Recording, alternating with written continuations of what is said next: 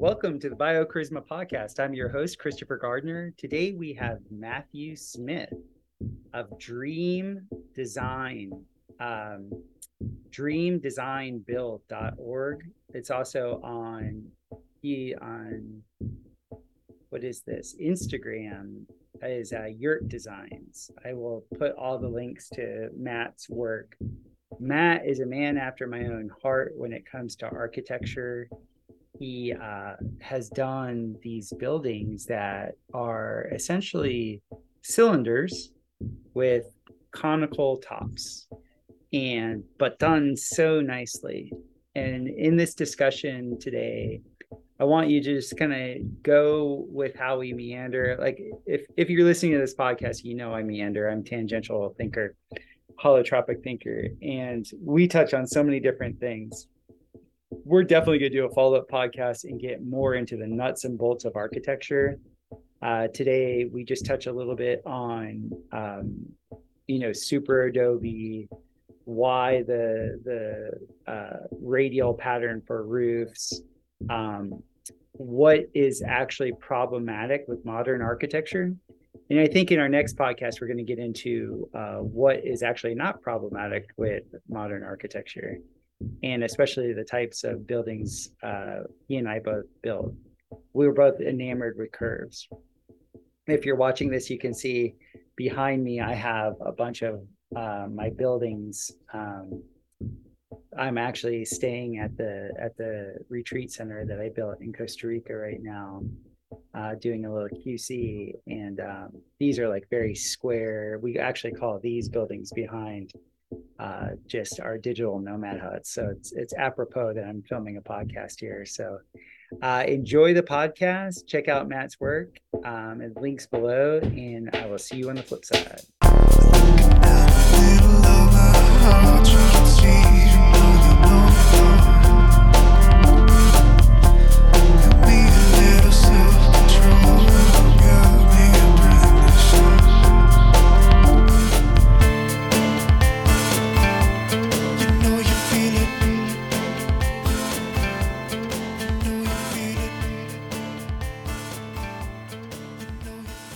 Sending a request. Recording in progress. I sent you a request. Allow recording. We have the technology. We do. We're incommunicado. Actually, we are actually communicating. How you doing, Matthew Smith? Welcome to the BioCharisma podcast. I'm doing wonderfully. Thank you so much. It's wonderful to be here. Great to meet with you. Oh, yeah, man. I heard you on Mark Steve's My Family Thinks I'm Crazy podcast a couple months ago. And I was like, oh my God, I have to talk to this dude. Isn't Mark great? What's that? Isn't Mark great? He is great. He is great. I love just how dry he is. And like, he doesn't really, he has this very balanced male energy. If he disagrees with you, you know it. Like he'll just stop and he'll like make sure he interjects. Mm-hmm. But he's like one of the more, I guess you would say, balanced type of male energies out there that I've had the chance to, speak with. Like, I just really like how direct he is, how curious he is. And at the same time, for a young man, doesn't put up with any BS.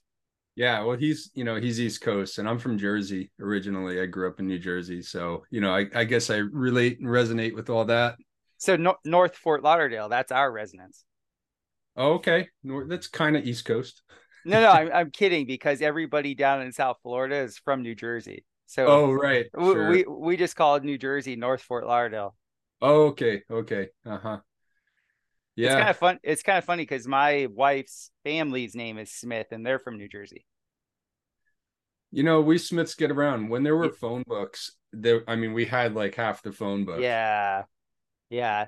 And speaking of phone books, you'll laugh at this. My very first, I guess you would say, foray into natural building was I was living in Palm Beach County, Florida in the early 2000s, and they were throwing out the phone books. And I remember looking, and I just saw all these phone books lined, in all these rows of houses. and I just saw bricks. I was like, those are perfect bricks. Because, back, for, Palm Beach County, a phone book was, a few inches thick, right? That was Mm-hmm. like a heavy book. And I just put in this fence and I put in this curved retaining wall around my driveway. And it took so much time and money. And when I saw all those, like, I just saw lines and lines and lines of quote unquote trash. And I was like, oh, I could have dipped that in cement and that could have been bricks. Did you? Did you No, grab them? no, Oh, no. That was just a thought. Because yeah. back then, I wasn't a builder or anything. I was just renovating homes and things like that. I was just kind of conventional in a way. I had Uh-huh. started to look at geodesics, but I didn't really know I didn't have the confidence to hybridize things yet. It was just like at the idea level. Well, it was innate. It Yeah. was just waiting inside of you to come out. Yes, it was. Costa Rica unlocked that for me. That's where I am right now. So how did you end up in Costa Rica, if I may ask? I was the operations director for an ashram, and Oh. yeah, in the ashram, we had been going to India for a couple of years, and while we were in India, we pretty much figured out that Florida, South Florida, Mm-hmm. wasn't the best place to have our meditation center, and Mm. so I would say six or seven of us within the ashram, we had all been to Costa Rica and loved it. Mm-hmm. So the idea was like, well, let's liquidate out of the States and see what we can, get down there. Mm-hmm. And we did that. It took about a year to find the property and about another 8 months to pay for the property. And then as soon as we moved down here, pretty much the whole ashram dissolved. Mm-hmm. And so it was like my then wife and I were just like kind of hat in hand. She and I were both massage therapists. I was a yoga instructor and operations director for a failed ashram and didn't really know what to do. And rent was really expensive back then because this place was really popular. And I was like, I need to build us a house. Like I need to get us into a structure. And we had gone and I had been into geodesic domes, but all the geodesic domes that I saw around here were crap. Like the Mm-hmm. the the wood swells down here because it's so humid. And they were having tons of water intrusion problems and all this stuff. And I was just like, oh man, I can't go that route. Mm-hmm. And yeah, so I started drawing just little plans here and there. And very soon, one of my massage clients hired me to build him a dome home out of super adobe. And now And that Super Adobe is the Cal Earth type, yes, like, yeah, yeah. yeah. So I Mm-hmm. was in Ileana Khalili's Yeah. last class. Wow. Nadir Khalili was her husband. Yeah, I met him twice. I did 2 workshops down there way back in the day, in the What 90s. what was he like? Oh, he was wonderful. He was just a gentle soul who with Yeah. just a mission and just driven, but just very open-hearted. And Hmm. yeah, no, he was just a wonderful man. Yeah. I read all of his literature and I was like, this is the way I'm going to do it. And I was very lucky. I got into her very last class before she moved back out east, and Hmm. I loved her. Like we got Yeah. along great. She thought I was pretty, I guess you'd say, bold with what I was going to do with their with with their technology, considering I was a novice. But it worked out really well. Uh, I won't ever do that again. Like I won't Oh, ever really? build super Adobe at that scale in Mhm. this particular environment because it's not really appropriate for this environment. Right, right. I mean, he came out of Iran, Yeah.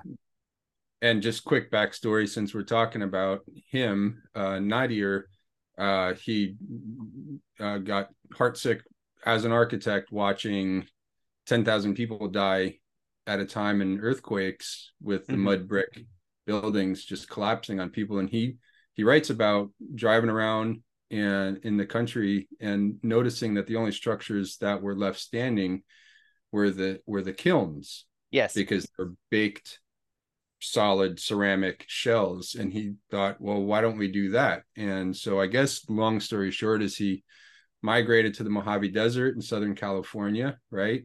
Hmm. And started building. Well, I think he did some things in Iran trying to replicate that type of kiln structure, fired brick houses at scale. But it required so much fuel to. But they actually did build some like sacred temple type structures that are Hmm. probably still around. Yeah. Imagine be around forever. And then they came up with this sandbag approach where they're filling individual sandbags and using barbed wire as mortar. So it's kind of turning um, swords into plowshares type Hmm. metaphor there. And then they came up with the super adobe. So it's like a continuous tube. So it's like a coiled pot, right? Is that Yes. right? Yes. And then you can form your doorways and your arches around your windows and so forth and so on. So how big was that first structure that you built with it? Inside was 1,800 square. Oh, Inside the domes themselves was about 1,000 square feet. There are three domes okay. connected together, and then I Wow. I put a second story in each dome, which um That's I enormous. yeah, which I didn't actually like the feeling of. Huh. The second story, because the way anybody that builds or is into architecture, you have to consider the property that you're on. Yeah. And this particular property was at the top of of I guess you'd say like a little blip within a valley, so it had a very narrow window cut view of the ocean. Mm. So the client really wanted to have the ocean view, but you didn't have the ocean view on the first story. Hmm. So I designed essentially a radial stairway that went up to the second story, and then we put a deck Hmm. nice and high, built off the what I would consider the backside of the domes, and that looked out towards the ocean. That gave him the ocean view that he wanted. But then that deck afforded us a really nice area underneath to have a big open kitchen space, a living dining area, and then a nice like outdoor um like really nice bathroom setting where That like sounds beautiful. we had sculpted into the side of the dome this. We essentially built a wading pool.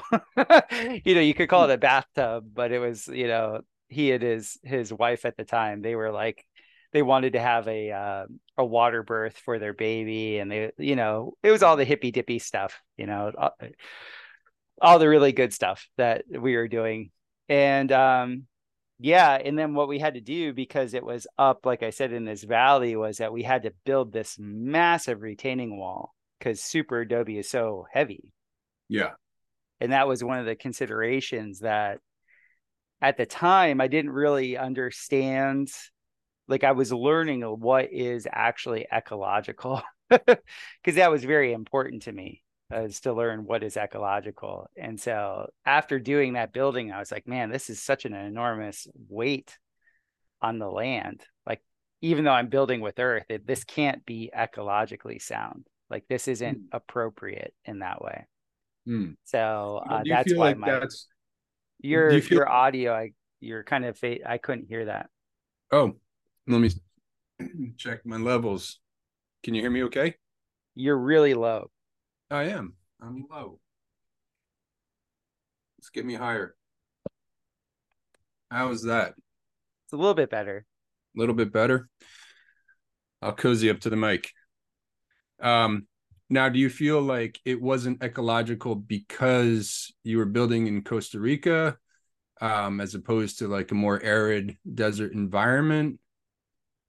Yeah, Or there was a bunch of things. Number one, the mix of earth in our area here it was mainly bauxite clay.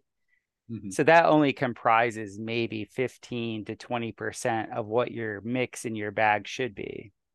So we're Mm. shipping in sand, and we call it Tahoe Oh, or road base, and mixing it. Well, all of you, that is did you add tremendously. cement? We added lime.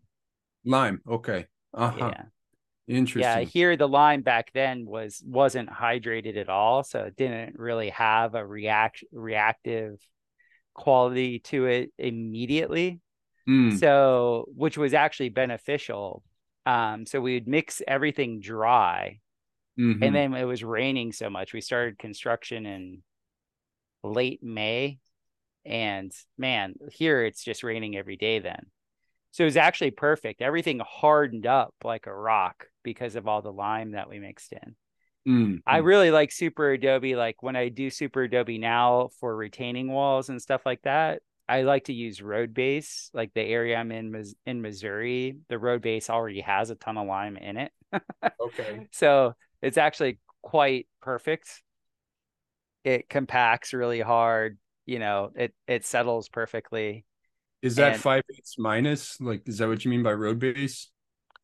I I'm I don't know Mm, if this mic if my headphones are bad or mm, it just the audio. I can hear you, but I can barely hear you. huh. Let me take this off real quick and see if I can hear you better. So go ahead and speak. Yeah. That's so much better. Oh, good. I think this is dead. Okay, you're coming through more clearly now as well. Great. Is that so? You mentioned road using road base. Is that 5/8 minus the? Is that what you mean? I don't know what the terminology is. Okay. I just feel it in my hand. Like Okay. I go to the people that create cement in my area, and I'll see Hmm. all their different big piles, and I'll walk around and I'll jar and hand test it. And I'll be like, I want that. See, that's the best way to learn, and that's how I got into what I'm doing now. Is just ever since I was a kid, just I've always been building. I've always had a hammer in my hand. Mm-hmm. So I can remember when I was 5 years old, just like hiding out from the chaos of my family upstairs and just being in the basement and like, making, I don't know, string art, pounding nails into boards. And Mm-hmm. I still have my grandfather's vise that I used to straighten out nails with in the Yes. basement. And it just learning by doing Right. and the practice. And it's like this practice and theory dialectic. And, I've always been just not even consciously, but somehow intuitively moving between those two, between the design and the building.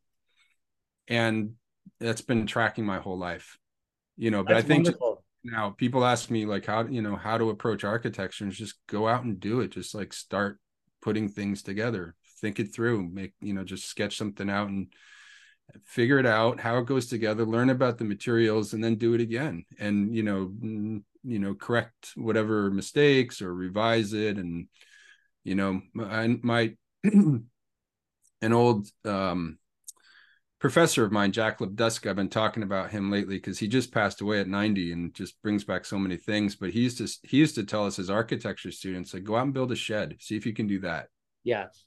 before you're designing like a mall.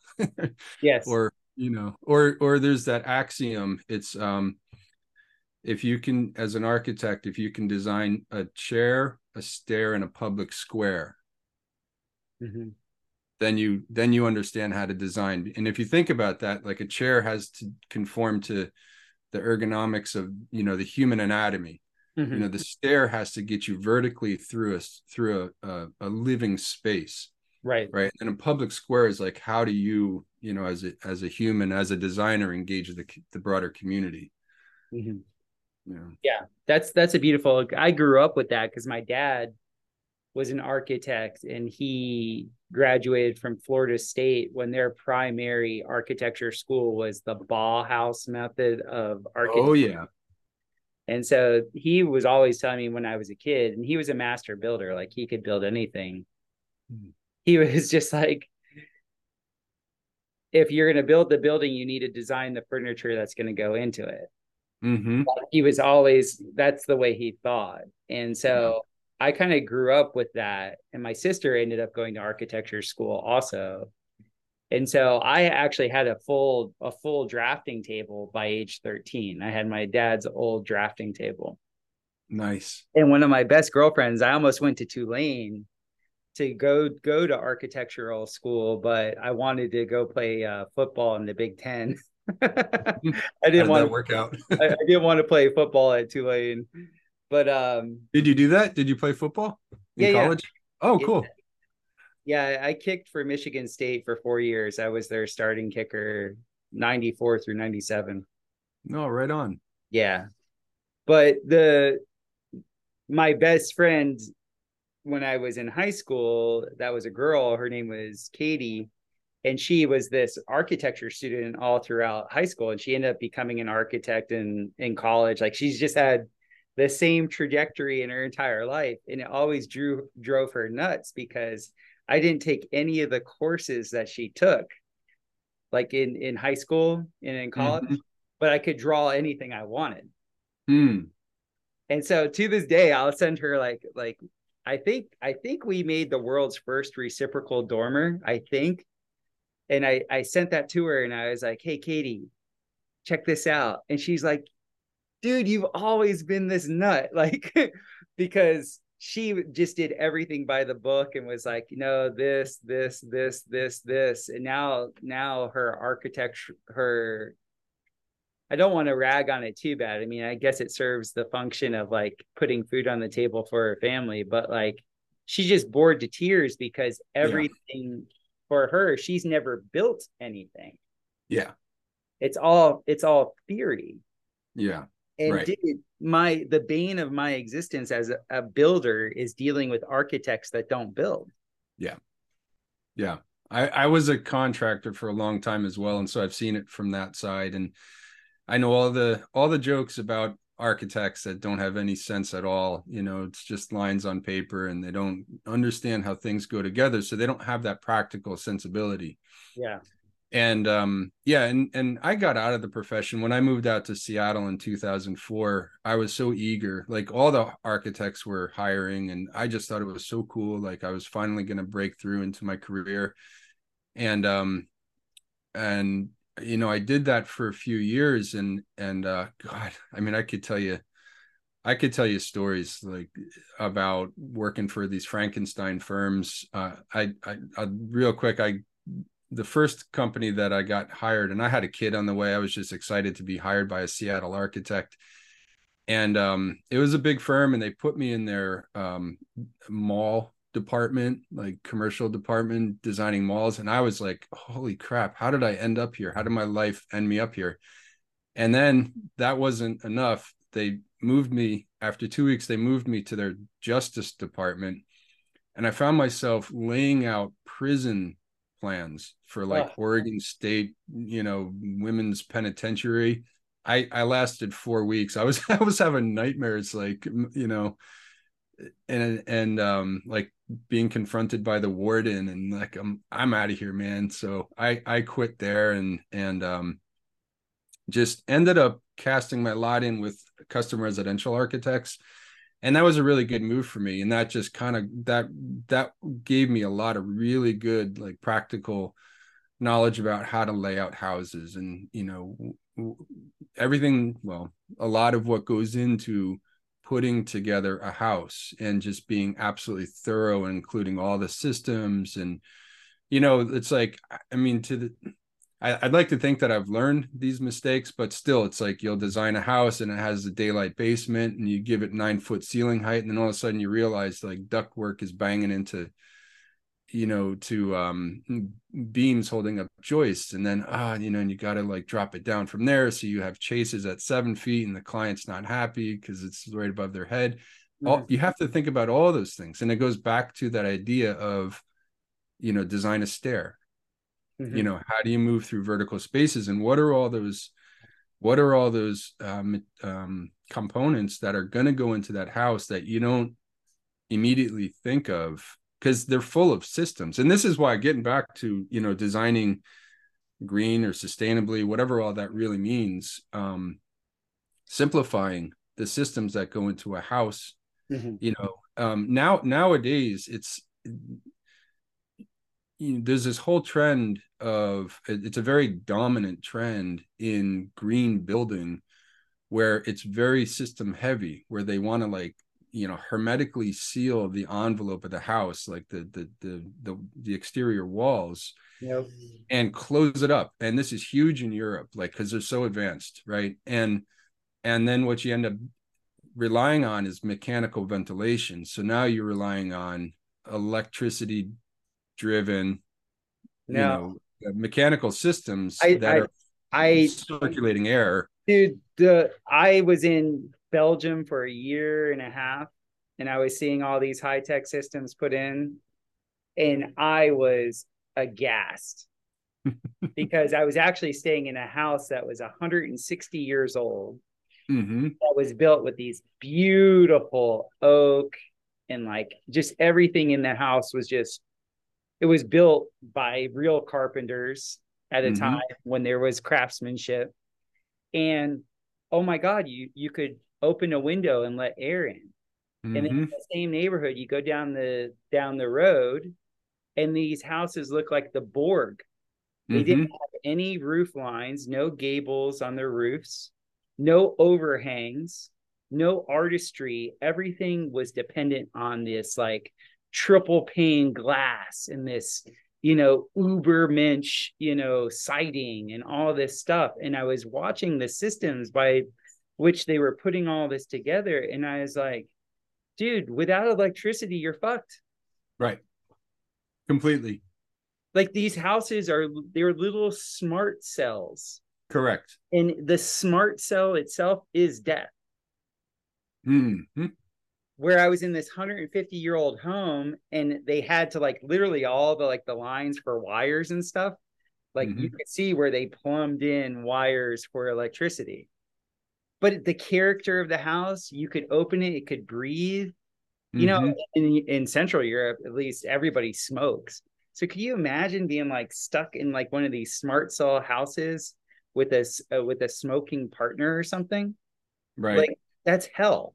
So that old house probably had breathable, some kind of plaster on the It was interior, probably all lath. It was all plaster and lath, which is plaster and lath. awesome. Yeah.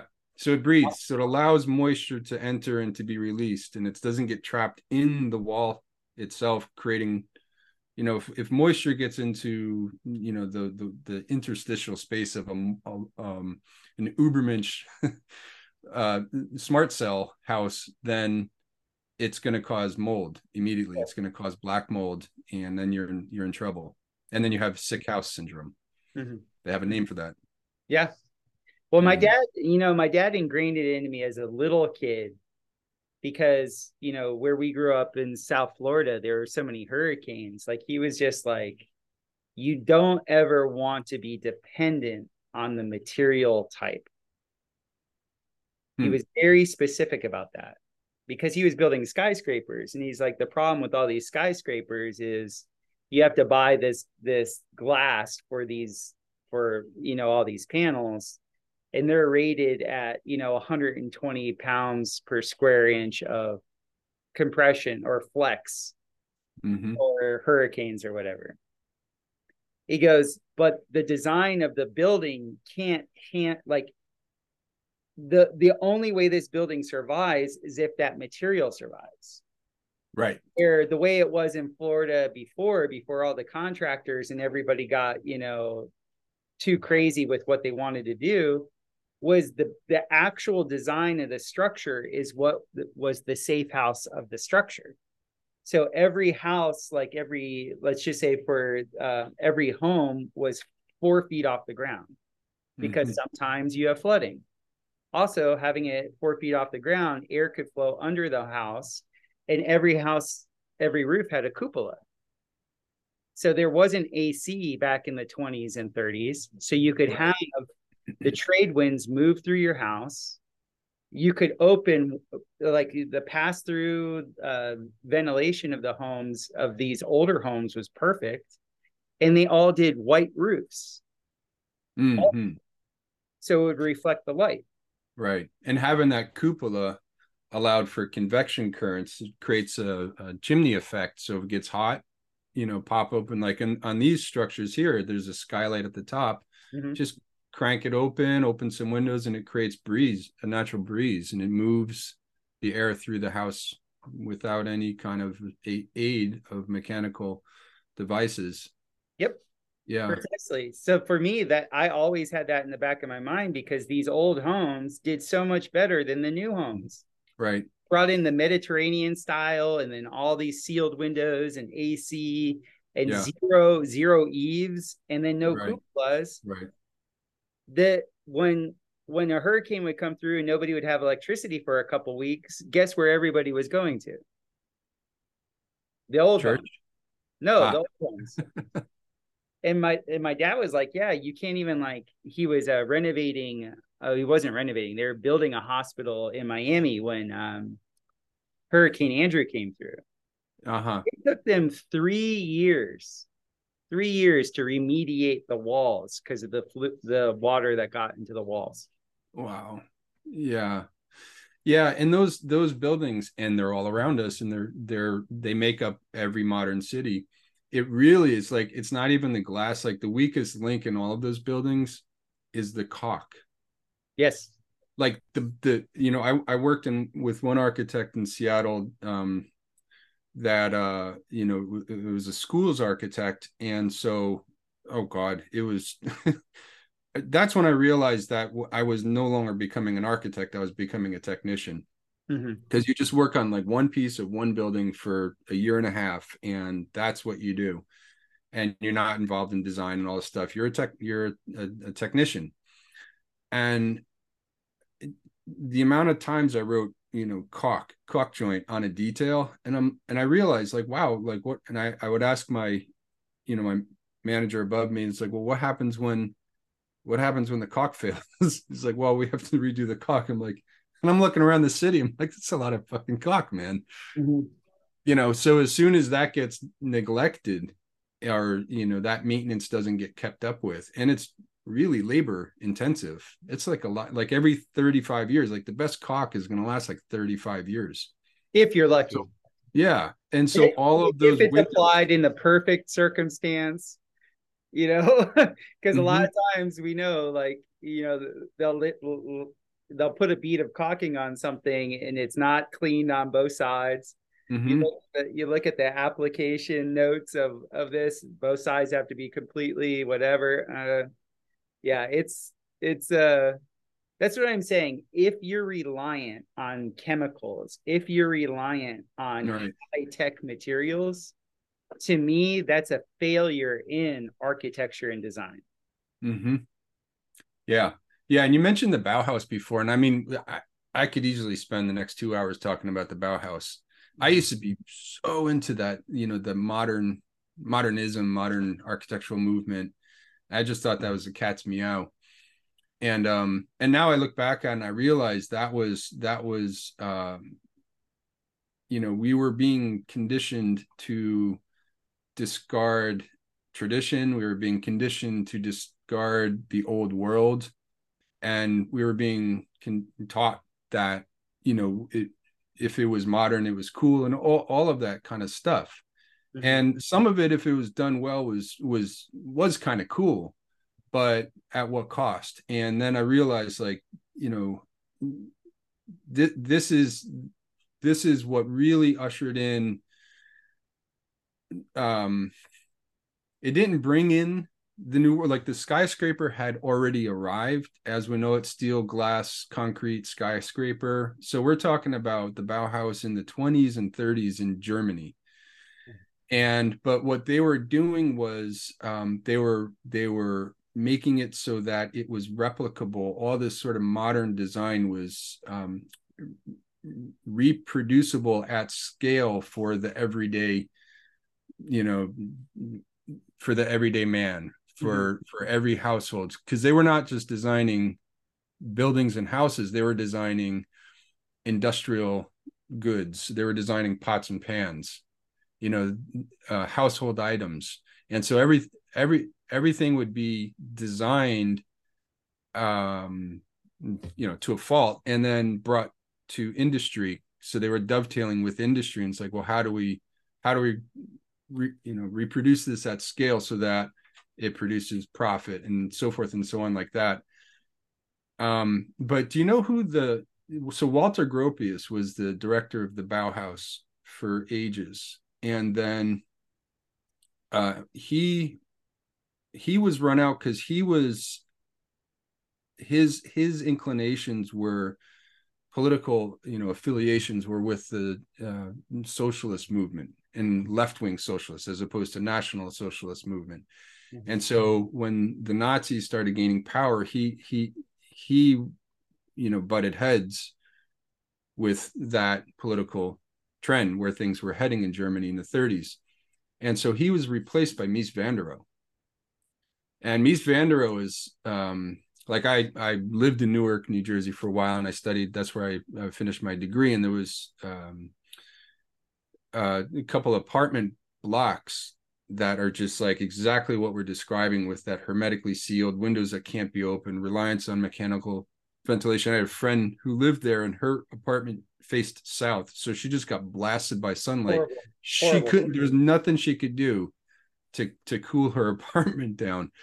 But this was a Mies van der Rohe designed apartment block in Newark. But he's like the godfather of modern architecture. Mm-hmm. And so his thing was, like you mentioned, designing all of the furniture that goes into a space. So he was big on that. Like Frank Lloyd Wright was also big on that. That was sort of part of the that was just part of architecture at the time, is designing the interiors, designing the furnitures. The master architects were able to do that, but it didn't mean it was comfortable. It didn't mean it was livable. It just meant it was designed to match this, modern edifice. So it's just interesting to look back at that. And Mies van der Rohe really wanted to convince the Nazis that this movement in architecture was compatible with where they were heading, but they thought otherwise. And interestingly, they, and this is a whole other dissertation, but they embraced, this more historical trend in architecture, more of an embrace of tradition and so forth and so on. Again, to a fault. Mm-hmm. And but so Mies van der Rohe, and he was like the last one to leave town before the Nazis really just went berserk. Yeah. And he held on to the end, and he ended up, I think, as the chair. I think he was the president of Harvard, if I'm not mistaken, or maybe it was the Chicago University School of Architecture. Mm-hmm. Walter Gropius ended up at one. He ended up at another one. And so, yeah, the German modernists came to America in the 30s and transformed our cityscapes, which is interesting because have you looked into the social engineering aspect of why they brought in the Bauhaus and the whole brutalist? Not saying Bauhaus is brutalist. Mm-hmm. Actually looking at the lack of inspiration, like essentially moving people away from a beautiful aesthetic that would mm-hmm. inspire to this more, I always call it the Borg. It's so mm-hmm. obvious, the Borg, and something that doesn't highlight the natural elements, something that's just like, bam, it's like, it's in your face and it's just as it is. Yeah. And I think it's what you already said, like, the Übermensch smart cell. I mean, I think that's where it starts, and I think that they're, whether or not it looked cool, the underlying program was, to mechanize everything and have the human, like Corbusier, he used to talk about the house as a machine. Right. And they were busy designing project blocks, what became the projects where Black America was forced into in the 50s and 60s. Those started out as like, oh, isn't this great that we can build upwards and have these housing cells with, greenery all around. And landscaped parks. Well, the landscape parks never arrived. It just turned into parking lots, and with projects and tenements that fell into neglect over the decades. Yeah. The whole, so I don't really want to get into that whole machine mind. Mm-hmm. You know, I'm just going to share the screen of your work. Let's do this.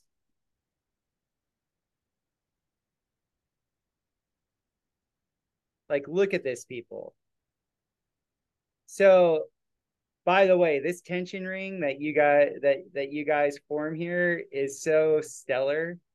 I got into reciprocal roofs just so I didn't have to do that. But my goodness, like, look at this, the intricacies. This radial roof design that you use is just stunning. And so I'm, you know, my house I'm building in Missouri is going to look like this down here, the one that I have highlighted. Except my roof line on the second story is going to be a reciprocal, and I'm putting a 270-degree deck on the second story, so I can actually see my lake and see the sunset also. Fantastic. Because my lake is to the east, and I want to be able to see the sunset also. But I mean, I'm such a nerd. I love to talk to clients and call. They're like, you know, how much per square feet? And I'm like, it's not a square foot, it's a round foot. Like, you know, I'm always nerding with them about this because that's a round foot. It's so much better. I'm just gonna say it. This is the way it should be. Like, why is it every manor I went to in Europe, they all had a cylindrical, you know, main aspect to the manor?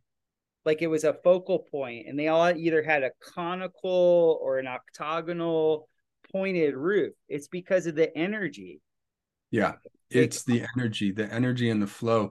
So if you look at that picture you're hovering on right now, so I've thought a lot about this. I've designed over 100 of these houses. So you think about in a square house. All right, just picture yourself inside of a square, and you have vanishing lines on either side, right? So you're experiencing this space in 3 dimensions, and the walls or the corners are like, say, this big behind you, right? And then in front of you, they're like this big. So you have vanishing lines going like this, right? In a roundhouse, you have vanishing lines as well. But what ends up happening is that those vanishing lines create a spiral, right? So intuitively, there's something that resonates inside of everybody that walks into one of these houses, just especially if they've never been into a roundhouse before. They look up and wonder, and they smile, and there's something that just, they stand up straighter. And I think that has a lot to it, and it's very organic. You're being brought into this very this organic experience, you know. And plus, like, if you stand in the center of one of these houses, you feel a different vibration. And everybody's experienced this in like sacred buildings, churches, cathedrals, temples. And I can remember, you know, going to church when I was a kid and just looking up, and I would just spend most of the time looking up. I'm like wondering why houses can't feel like this or can't be built like this.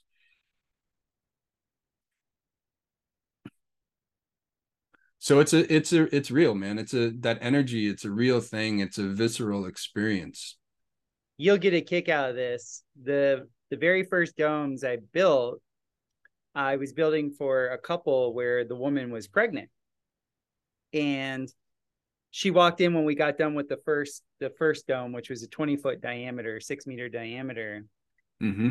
She walked in, and that particular dome had 3 doorways: the entranceway, actually 4, one to either bedroom, and then one out towards the kitchen. And she walked in, and she's like, she started to hold her belly, and she's like, whoa, and she had broken English, and she was like, I feel like I'm spinning.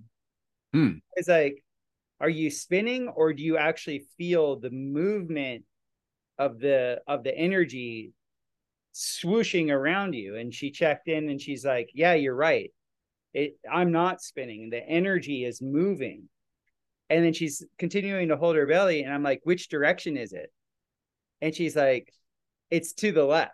And I was so happy because the way we had designed the actual dome was to have a counterclockwise or female spin to it with the way the door openings were. How did you do that? Well, I made the door arch in the front Mm-hmm. of Vesica Pisces, and then I offset the door arch that was going on the other side of the kitchen. I offset it, the principle in Feng Shui where you never have a door facing at another door, but you use your primary door. It's actually a Vastu principle. You set your primary door as essentially the direction of energy that you want entering into the building, and Mm-hmm. whatever your secondary door is off of that, that directs the spin form. Wow. Amazing. Yeah. And because the building itself was the male aspect of an egg, these were the Mm-hmm. super adobe eggs, or super adobe domes, so they were the lancet arch domes. Mm-hmm. That's the male energy. The hemispherical domes are the female energy. Mm-hmm. So the reason why, like, the egg shape is so incredible, because it's the balance between the male and the female, so then you have the life inside of it. Right, right. And so I did the arch forms of that building. The people made fun of me because I wasn't thinking of it at the time, but it ended up just looking like a huge yoni when you walked into it, Yeah. but was really fitting for that family. That's exactly what they wanted. They wanted to the the woman Anna. She really wanted. She was sort of wore the pants in the relationship, and she really wanted to honor, Gaia, Mother Earth, and all that. And so that's I mean, their intent kind of formed the building, and that energetic pattern was so strong that almost every single person that had any sensitivity could feel that counterclockwise spin. Wow. Yeah. And It's I had that in mind because I learned Vastu backwards, because I learned Vastu by looking at Victor Schauberger's uh-huh. flow forms.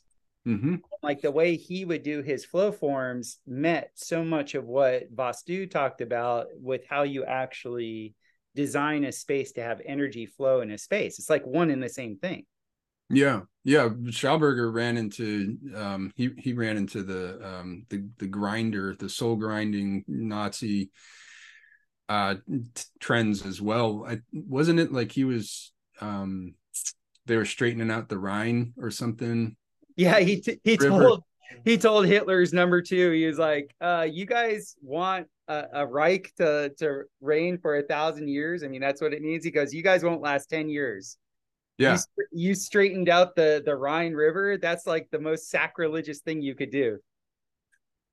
Yeah. And so then and so the natural river is going to have all of this flow and um creating all of these energetic vortexes, which brings life and sustains life, versus this, what we were talking about just before, like, the mechanical mind, which is soulless at its heart.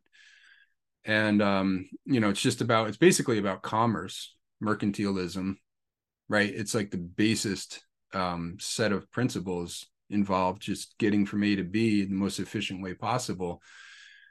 Yeah.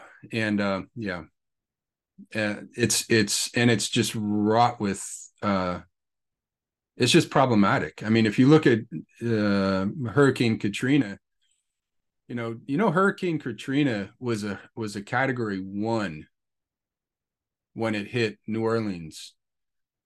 And the reason it did so much damage is because it was just a bullseye on they call it the Mr. Go canal, MRGO canal. it just, and so all of the water, just a wall of water got funneled directly into the MRGO canal, which connects New Orleans to Lake Pontchartrain, and it blasted the really shoddily constructed levees and just flattened the levees and just wiped out the eastward. But it was not a major hurricane.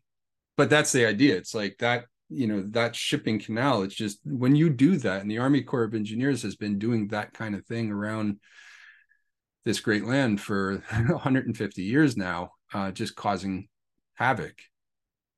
And things are gonna last as long as they last, and when they fail, it's catastrophic. I'm 100% convinced it's built to fail. Mm-hmm. The system, I think they program into our consciousness apocalypse, because apocalypse is the perfect marriage with planned obsolescence.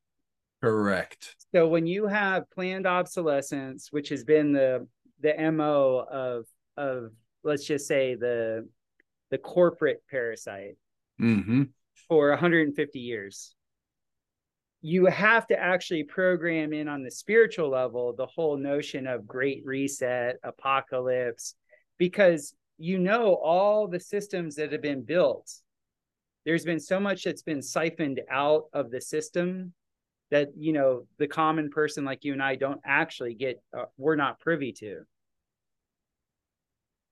The systems that are there for the dependent person are absolutely engineered to fail, because like you said, it's about commerce. And if you have really well built things, like to this day, I only buy a car that's made in Japan.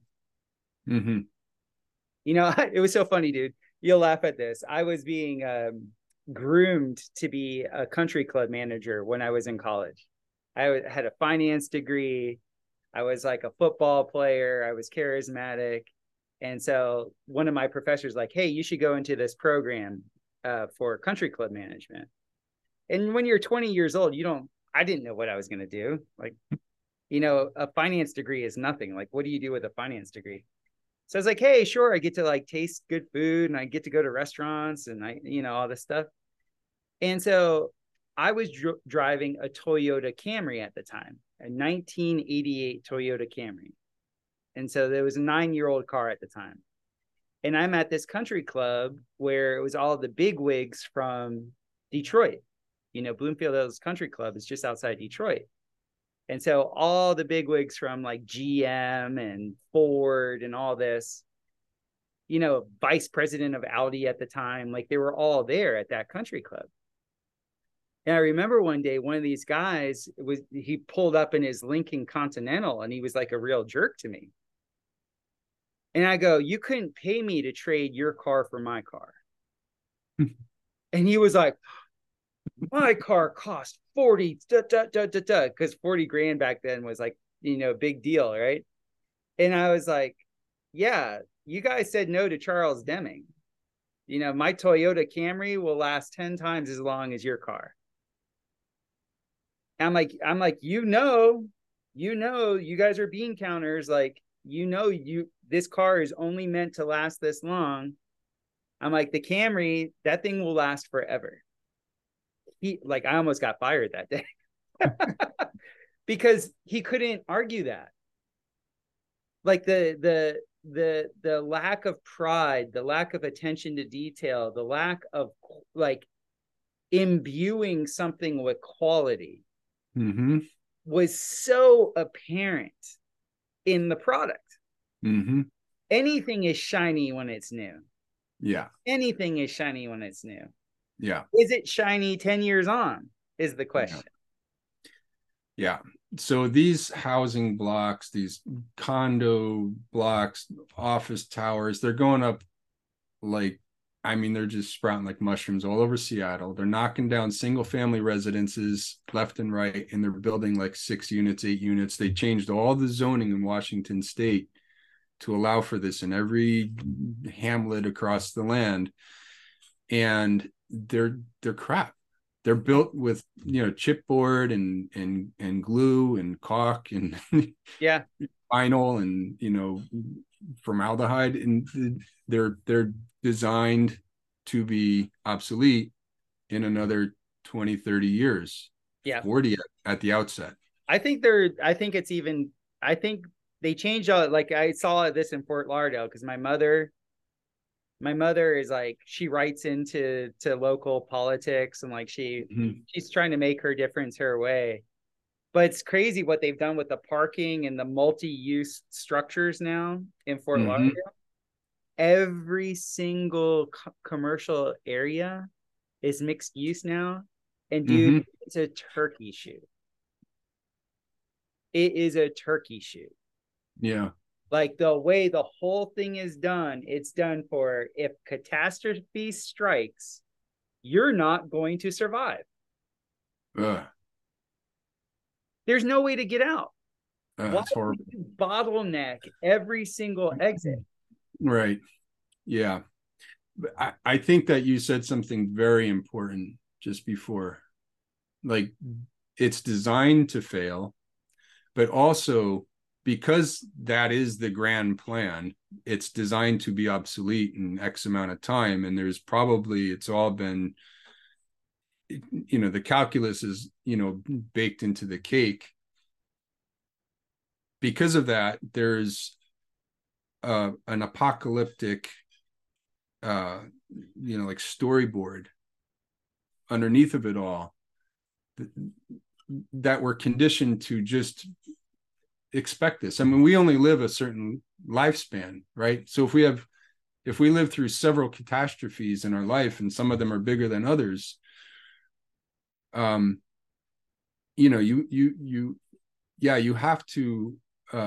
have to condition people to somehow see that that's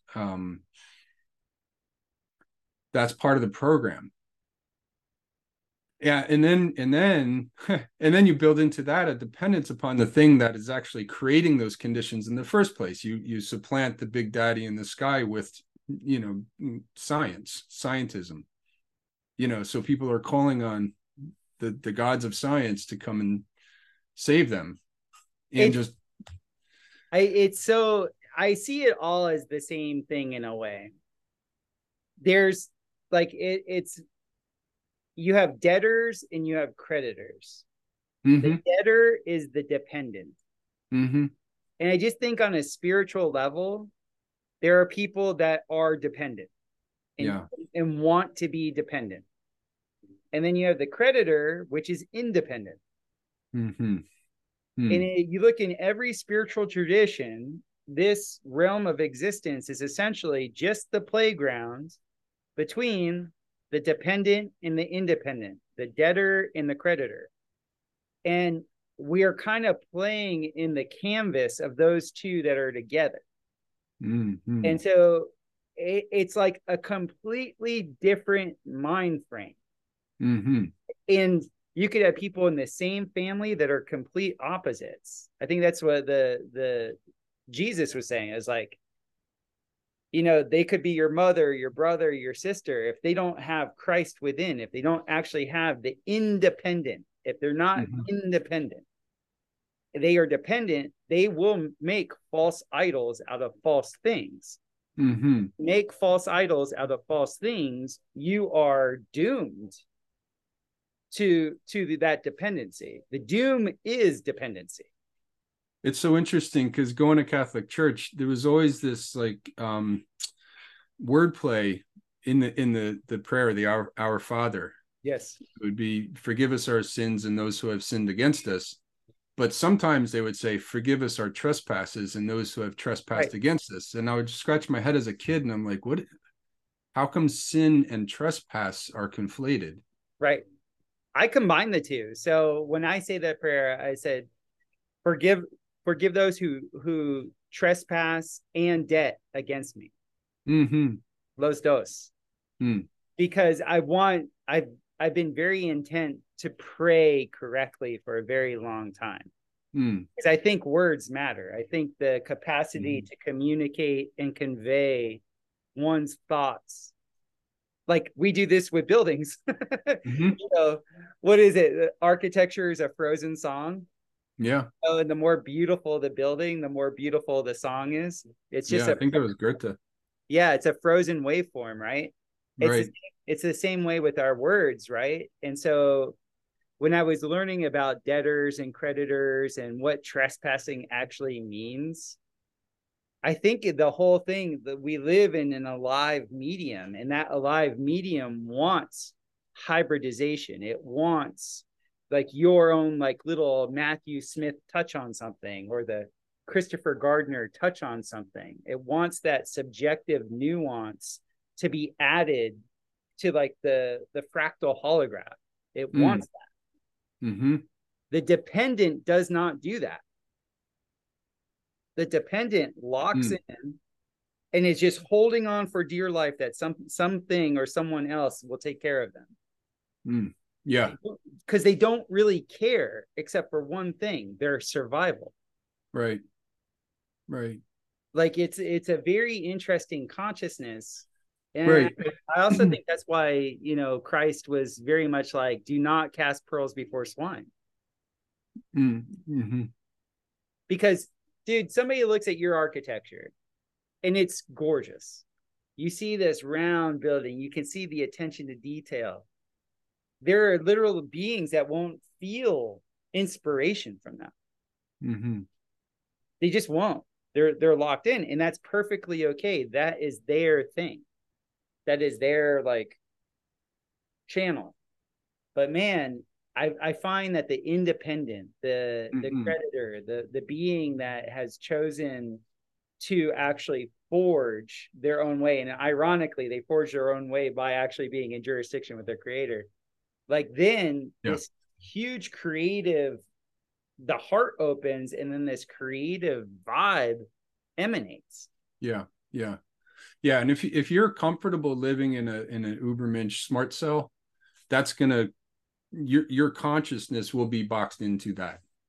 But the moment that you break out of it, and this is why I had to get out of the architecture profession as such and just forge an independent path of my own in coordinates with my creator. The moment you do that, all of this other stuff, like you mentioned the egg before, you have the male and the female aspect, you have phi and you have pi. It's all baked into that. Yes. And that's so profound, but it's so simple and so accessible. Mm-hmm. Right. And you can build a shed in your backyard with these principles, and people are going to come up to and be like, what a cool shed. Wow. How, but it doesn't have to be, I mean, a lifetime of mastery helps, but it doesn't have to be arduous. It can be very simple. Yes. And it's just a matter of aligning. And that's, yeah, God, like when I work on these houses, like it uplifts me. I love what I do. And you love what you do. I can tell, like hearing you on, different podcasts. So I was like, I got to talk to this guy because he gets it, Mm-hmm. and you could build something so simple. You can build a chair, and you could do a modernist chair, or you can do a clunky chair, or you can do a divinely inspired chair, and that's going to resonate with those who are already inclined. It might plant a seed in people that aren't quite there, like the term NPC gets thrown around a lot, and I actually like Mark Steve's take on that, and not falling into a trap of our own making of sort of arrogance and so forth, because you never know what's going to move somebody. I was an NPC Yeah. for quite a long time, and sometimes you got to go through your dark night of the soul, and sometimes it takes life has gives you several kicks in the pants before you get it. And but if you're willing, what is it? Seek and ye shall find, knock and the door shall be open to you. I mean, I think that's what that's saying.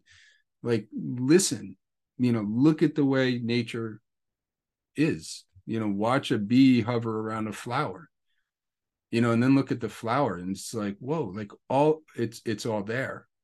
And then you start bringing that into whatever it is that you do. And we're lucky enough that we get to design and build beautiful houses for people that, ripple out from there and, influence how their family and their children grow up, and, and how, are like the focal point of an entire ecosystem. And that's just profoundly awesome. But you can bring that into anything that you do. And if it doesn't resonate with what you're doing, stop doing that thing and do something else. Right. Right. Well, I find that the true creatives in my life, money was never their primary focus. And I think, yeah, I agree with Mark Steves to not fall into the trap of like using the terminology like an NPC. What I like to, the way I characterize what would be somebody that's considered that is just a traumatized being. Right. It's just it's a being that's been traumatized. And the trauma begets a security consciousness where they cannot feel trust. And there's a direct ratio between trust and inspiration. If you cannot feel trust, you will not feel inspiration. Like, I've pulled my my clients in my own consciousness. I know this tip. When I'm like not trusting and I'm scared and I'm like scavenging and stuff like that, I'm devoid of inspiration. And so I'm lucky that I've been around people that all they are is money consciousness and profit, making money, making money, making money. They fit the current system very well. They succeed in the system, in the fiat system very well, because there's no need for inspiration in that system. So I'm not even judging them for how they actually handle and go about their business. They are actually serving a function that is what it is, right? But they're all very damaged people. Like, none of them experience joy. Like, none of them experience inspiration. Is this why they go to Burning Man?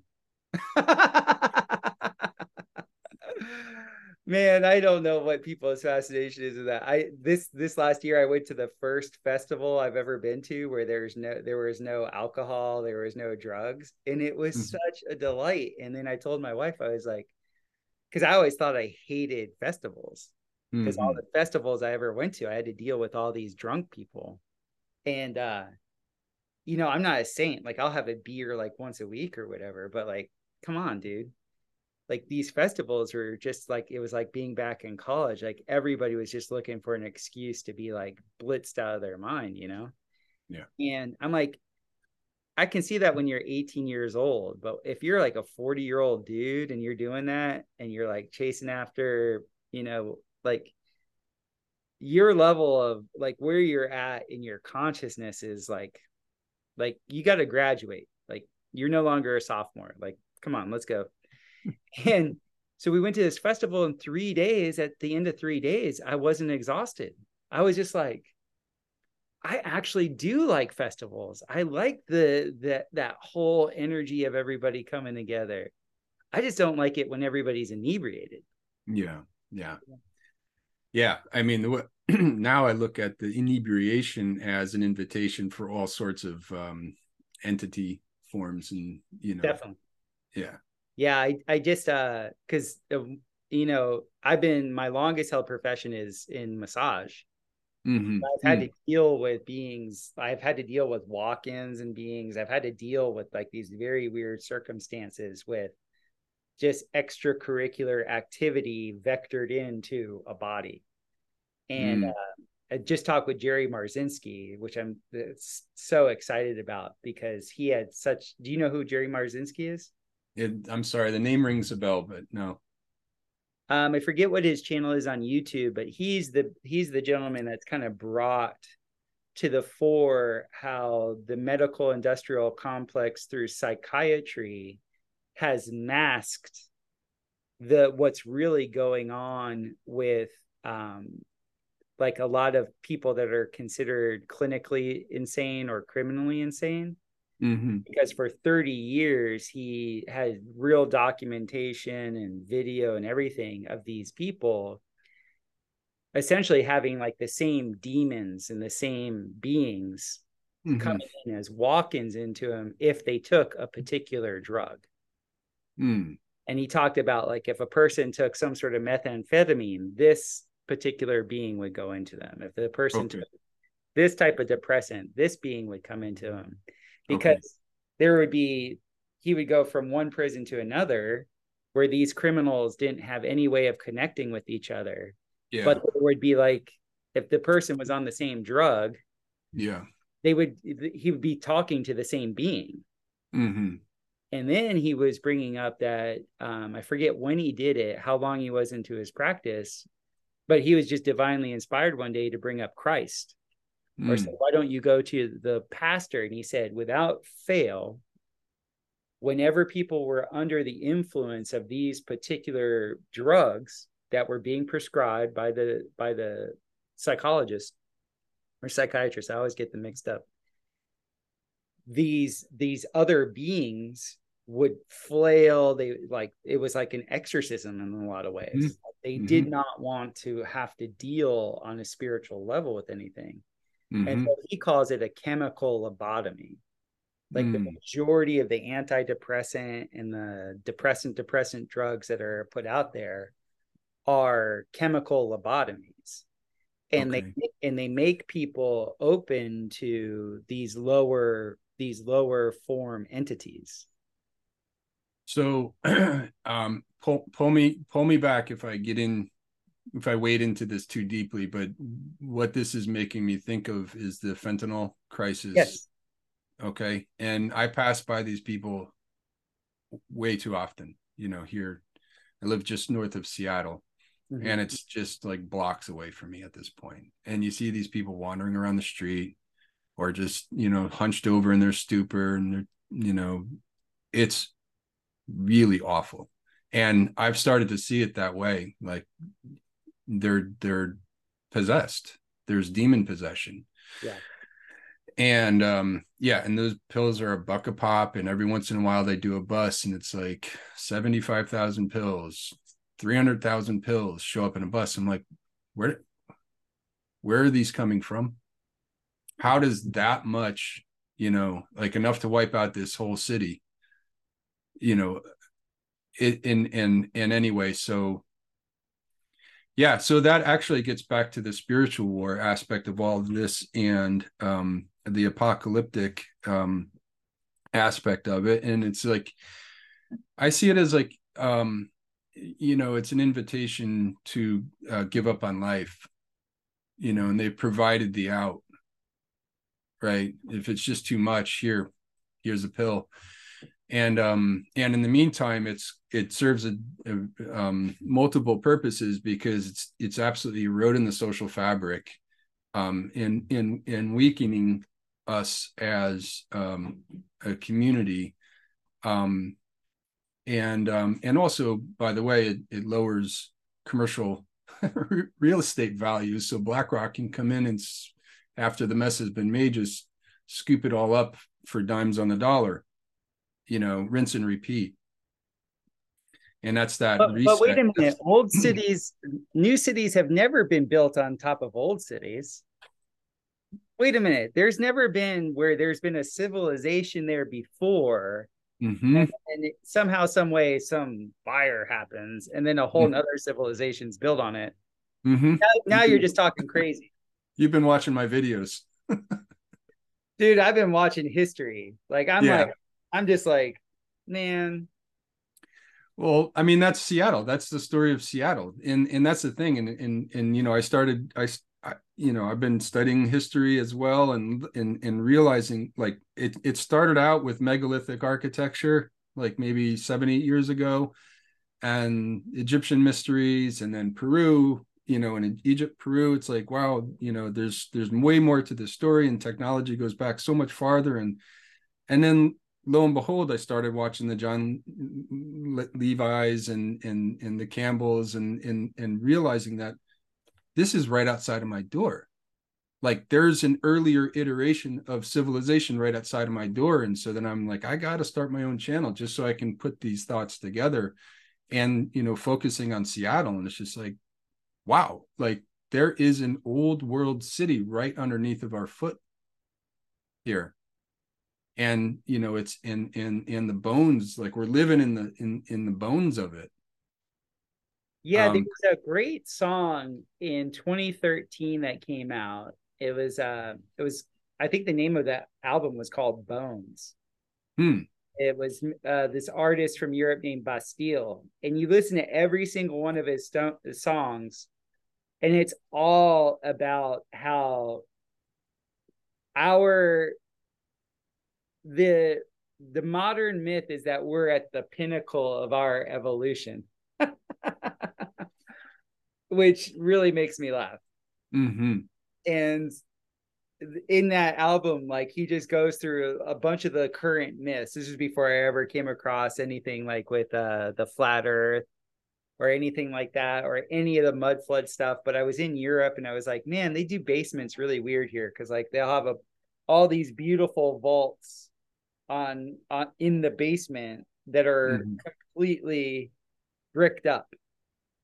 And when you Right. see the ornate pattern of like the way they were doing the vaults, it wasn't just an architectural implement to disperse weight. Like it was done ornamentally to be seen. Mm-hmm. So Mm-hmm. why was that done in these basements? Why is this subgrade? Exactly, subgrade, and then having a grade go like at an angle through multiple.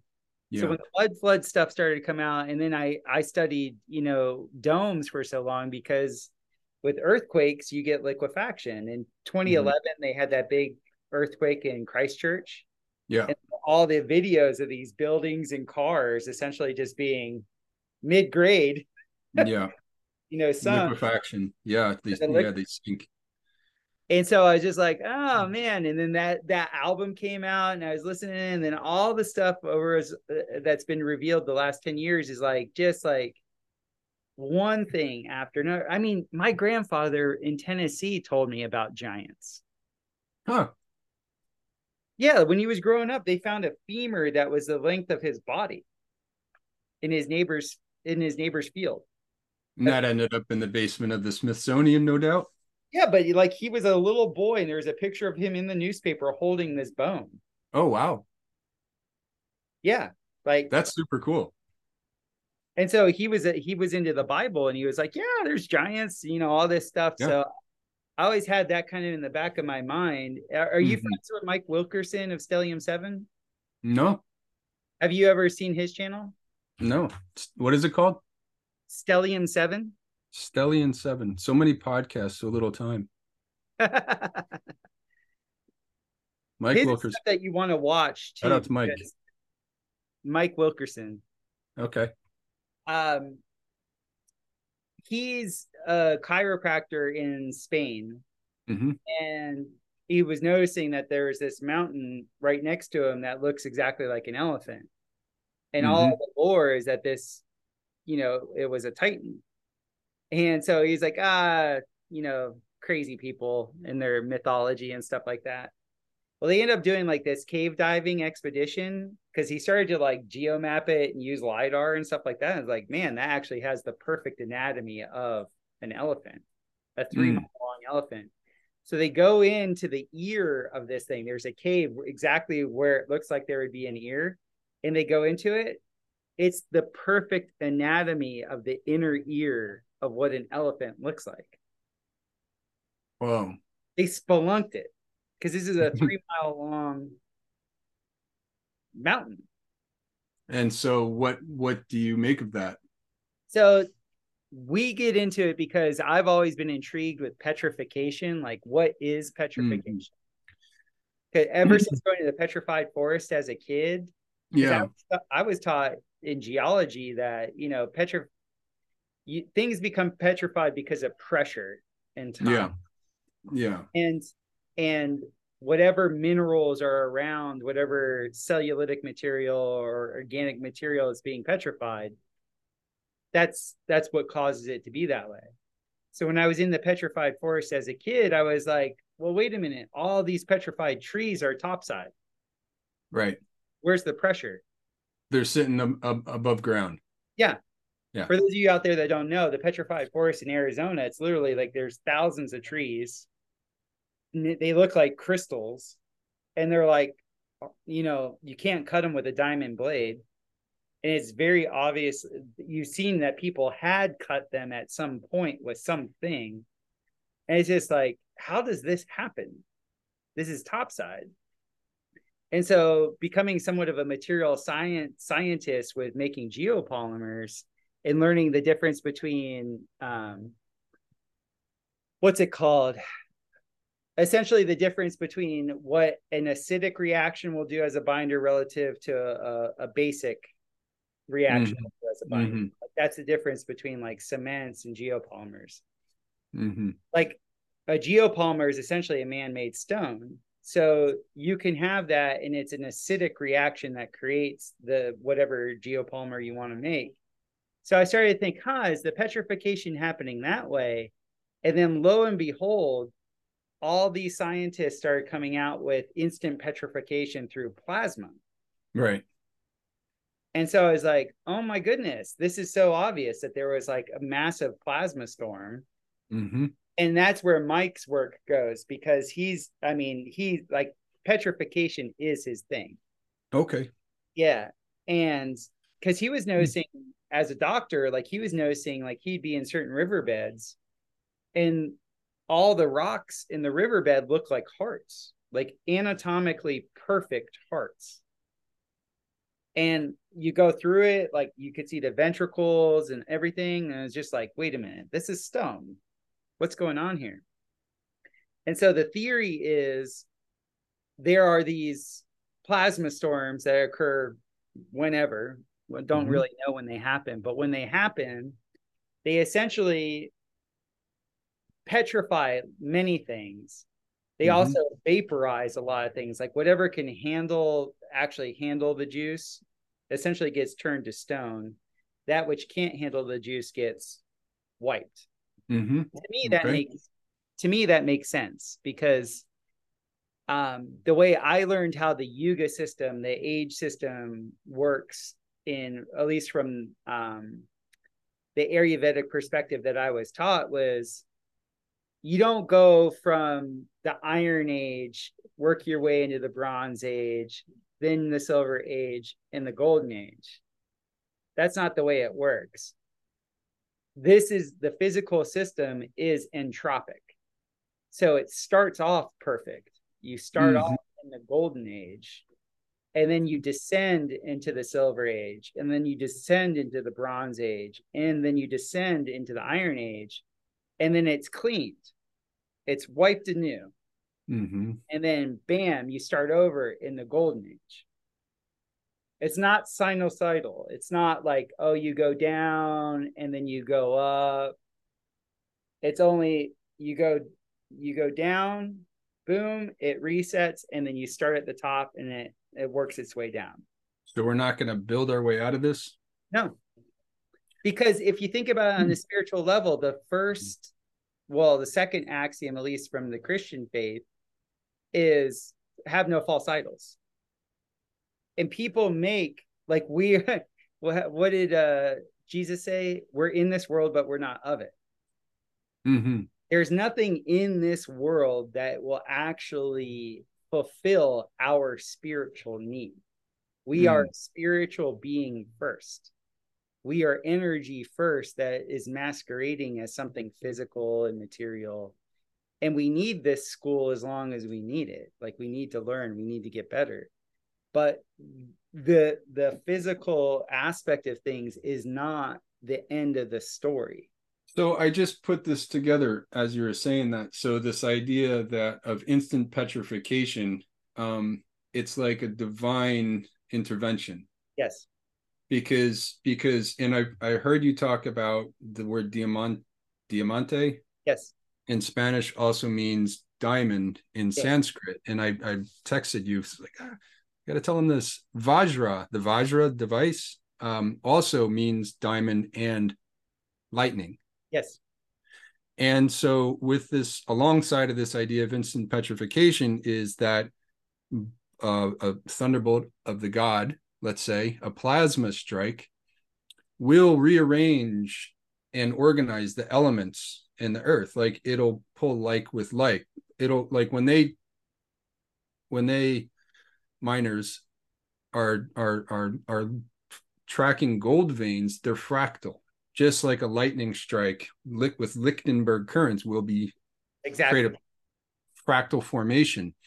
And so it is with with other minerals and elements. And so if the earth is struck by a plasma burst, it's going to rearrange the elements of life. And so maybe that's the greater reset that you're referring to, that we just it's gonna entropically, and I have a question there, but it's gonna, to follow this through, it's going to entropically decay to where we're in the Kali Yuga that we're in, and then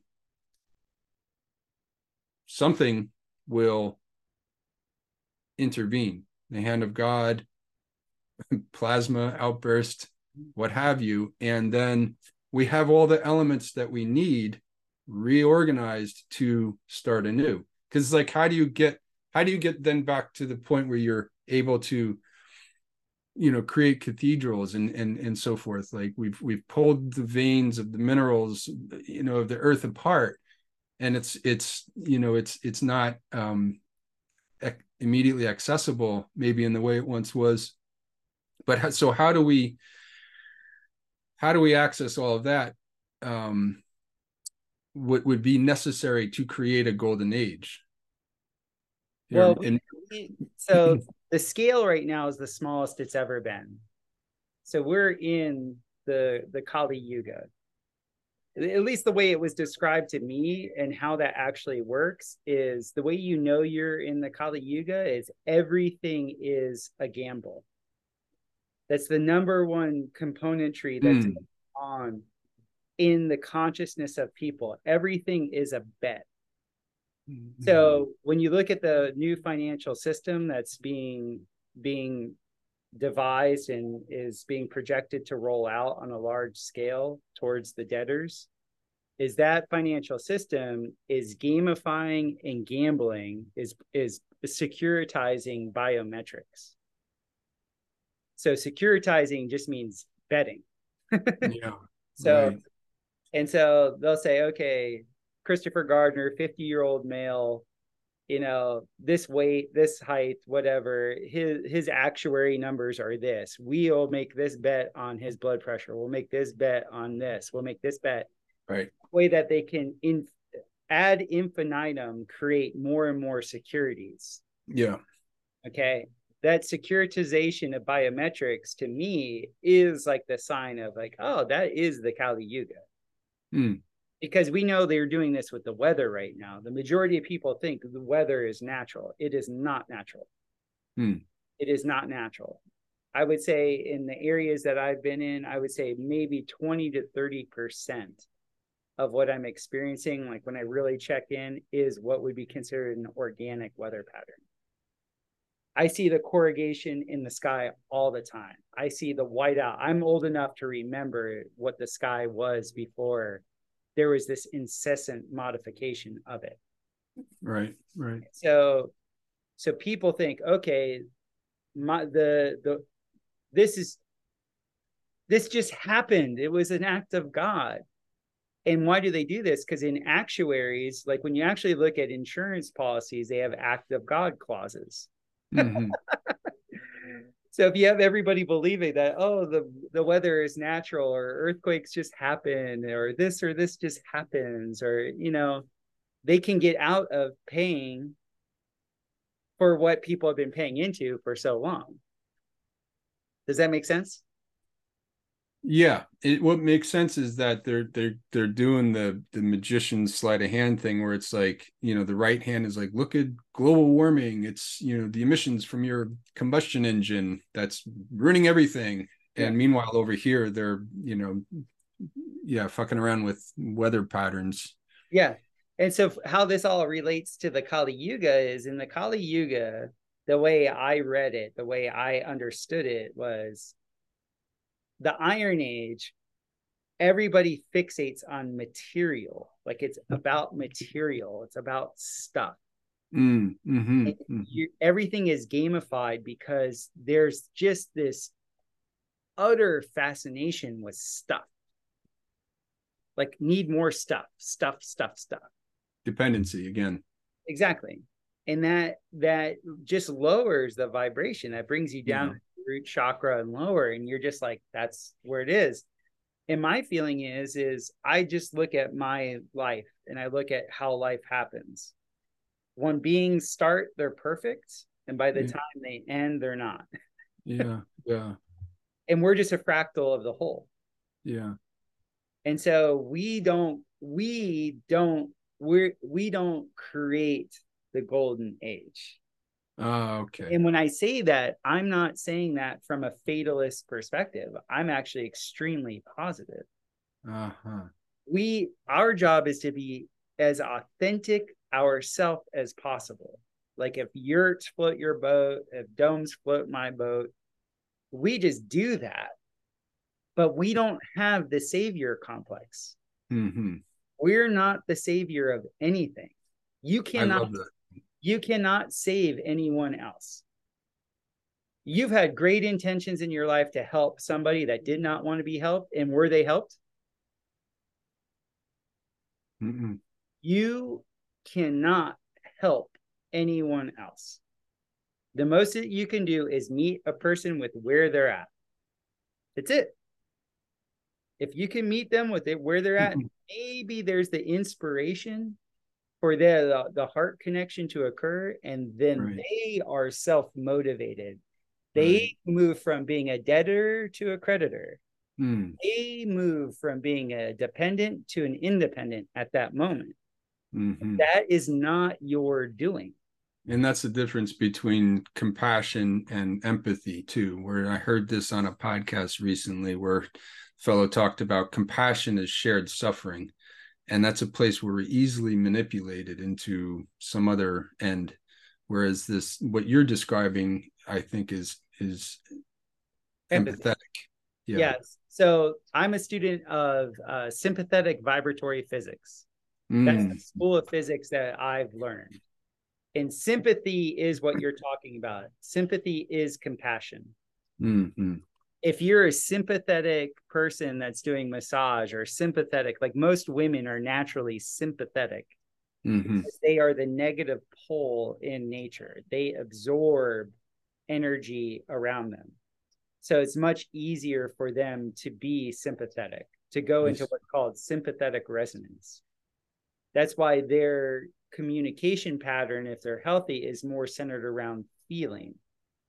Whereas the male energy is projective. It is more about conditioning the environment than absorbing it. And so it's a totally different energetic pattern. And you'll always find that women don't care about what you say, they care about how you say it, because how you say something has everything to do with how that makes them feel. Men don't care how you say anything. They care what you say, because what you say has everything to do with their plan of action. Yeah, right. I love that you said, you brought that full circle to, we don't create the golden age. No. We are here. So you always have outliers. So I love statistics. Like that was always my favorite thing to look at, because a lot of people don't understand how to actually look at statistics. So I was giving this example last night. Like a lot of people think if somebody makes 10 free throws in a row, their mind goes to, oh, well, of course they'll make the 11th. But statistically, no. For every free throw they make, statistically, they're more probable to miss the next one. It's not 50-50 with each throw or something? Well, it's 50-50, but when you're looking at the set, making predictions, you're not looking at a one-off, you're looking at a set. Okay. It's set mathematics. It's different. So I'm not one of these people that thinks like when God does the reset, like when God, does the plasma event or does the flood or does the fire, whatever it is, that everything is gone. I think you have little pockets here and there of beings that were the outliers. And then whatever the new program is that comes in, and then you just continue to be authentic and figure it out.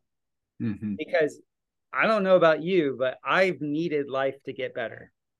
Like where I'm at now relative to when I began, like I am a much better being now than I was when I started. 100%. Yeah. And so that's my projection onto the world. My projection onto the world is like, you know what? The majority of people I know, we all like cringe at what we talked about and did in our 20s. You know, like we're like, oh man, you know, it's because that's the way it goes. Mm-hmm. You need to come here and learn and like actually, but it's an individuated process that looks like it's collective. It appears like it's collective, but it is not.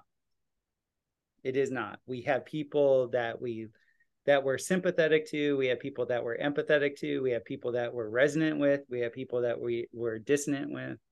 But Mm-hmm. all these stories that make up the matrices of the Leela, the Maya, the play, Yeah. it's just that. Yeah. And Yeah. you and I will build really beautiful structures or innovative structures because in God's plan, it was just that's what's so like these people need to inspire people in this way. Yeah. Right.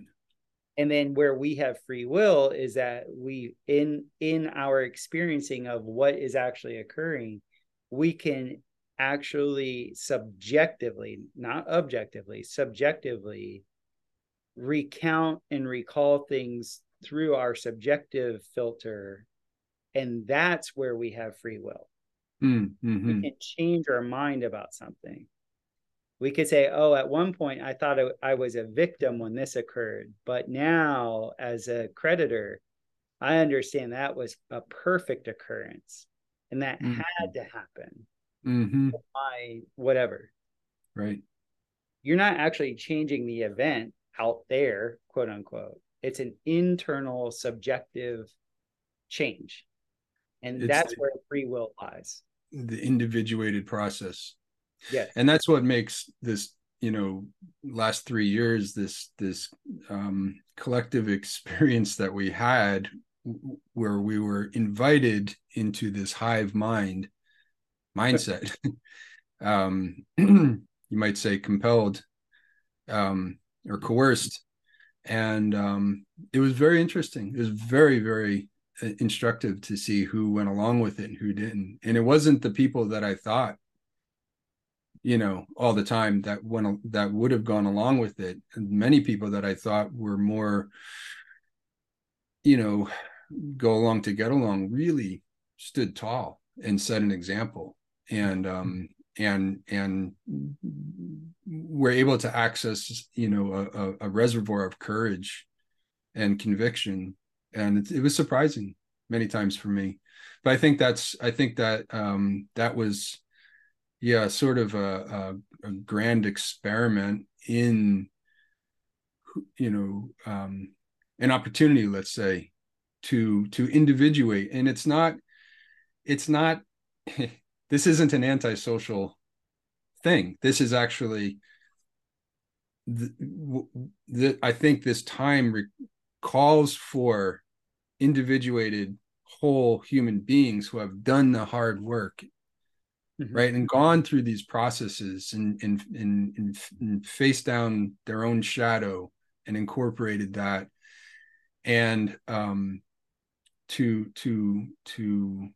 find one another and form a new kind of a collective, but a collective of individuated and, more enlightened whole human beings. Yeah. Yeah. I'm in total agreement. We were having a good laugh last night because I was like, I said something that sounded kind of, to somebody that's a little, let's say, oversensitive, it would have been an insensitive comment. But I said, thank God for 9/11. Thank Go God. on. I was 25 years old, did not know Mm, what I was going to do in my life. I had no idea. I knew that I didn't want to be part of the system. I knew everything that I was being groomed for on the corporate level.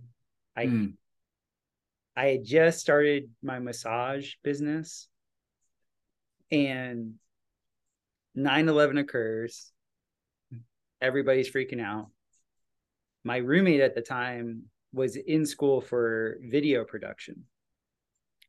And like a few months after 9/11, like that December, I remember we watched this 2-hour documentary on how the towers fell.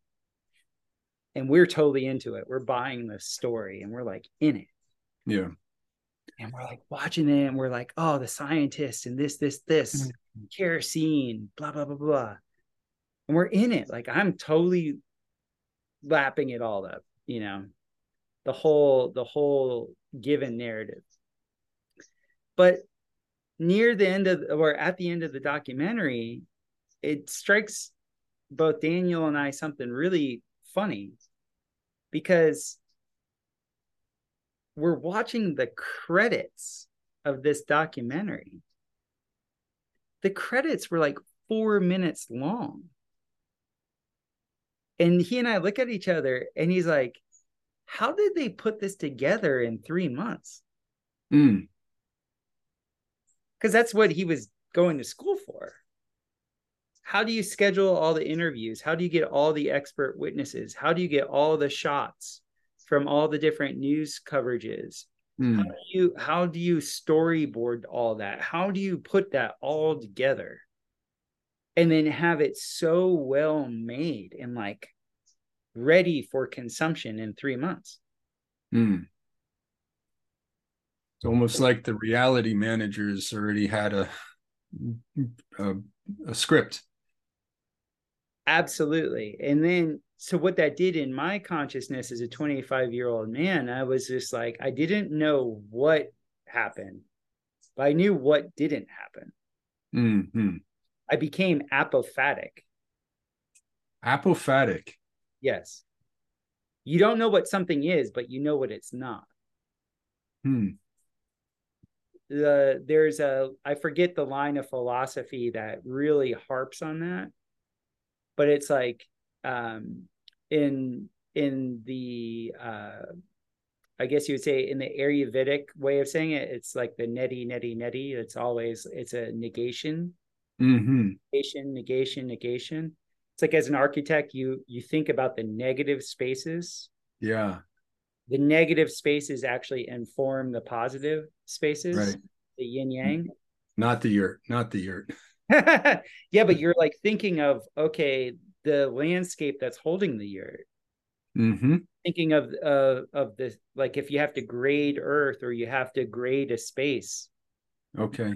you're actually like, okay, I'm actually what the real canvas isn't the canvas itself, it's Right. that which the canvas is on. And this actually gets back into the sympathetic vibratory physics or scalar physics. That's what it is. For Mm. you to have the thing that you want, you first have to engineer the environment. Mm-hmm.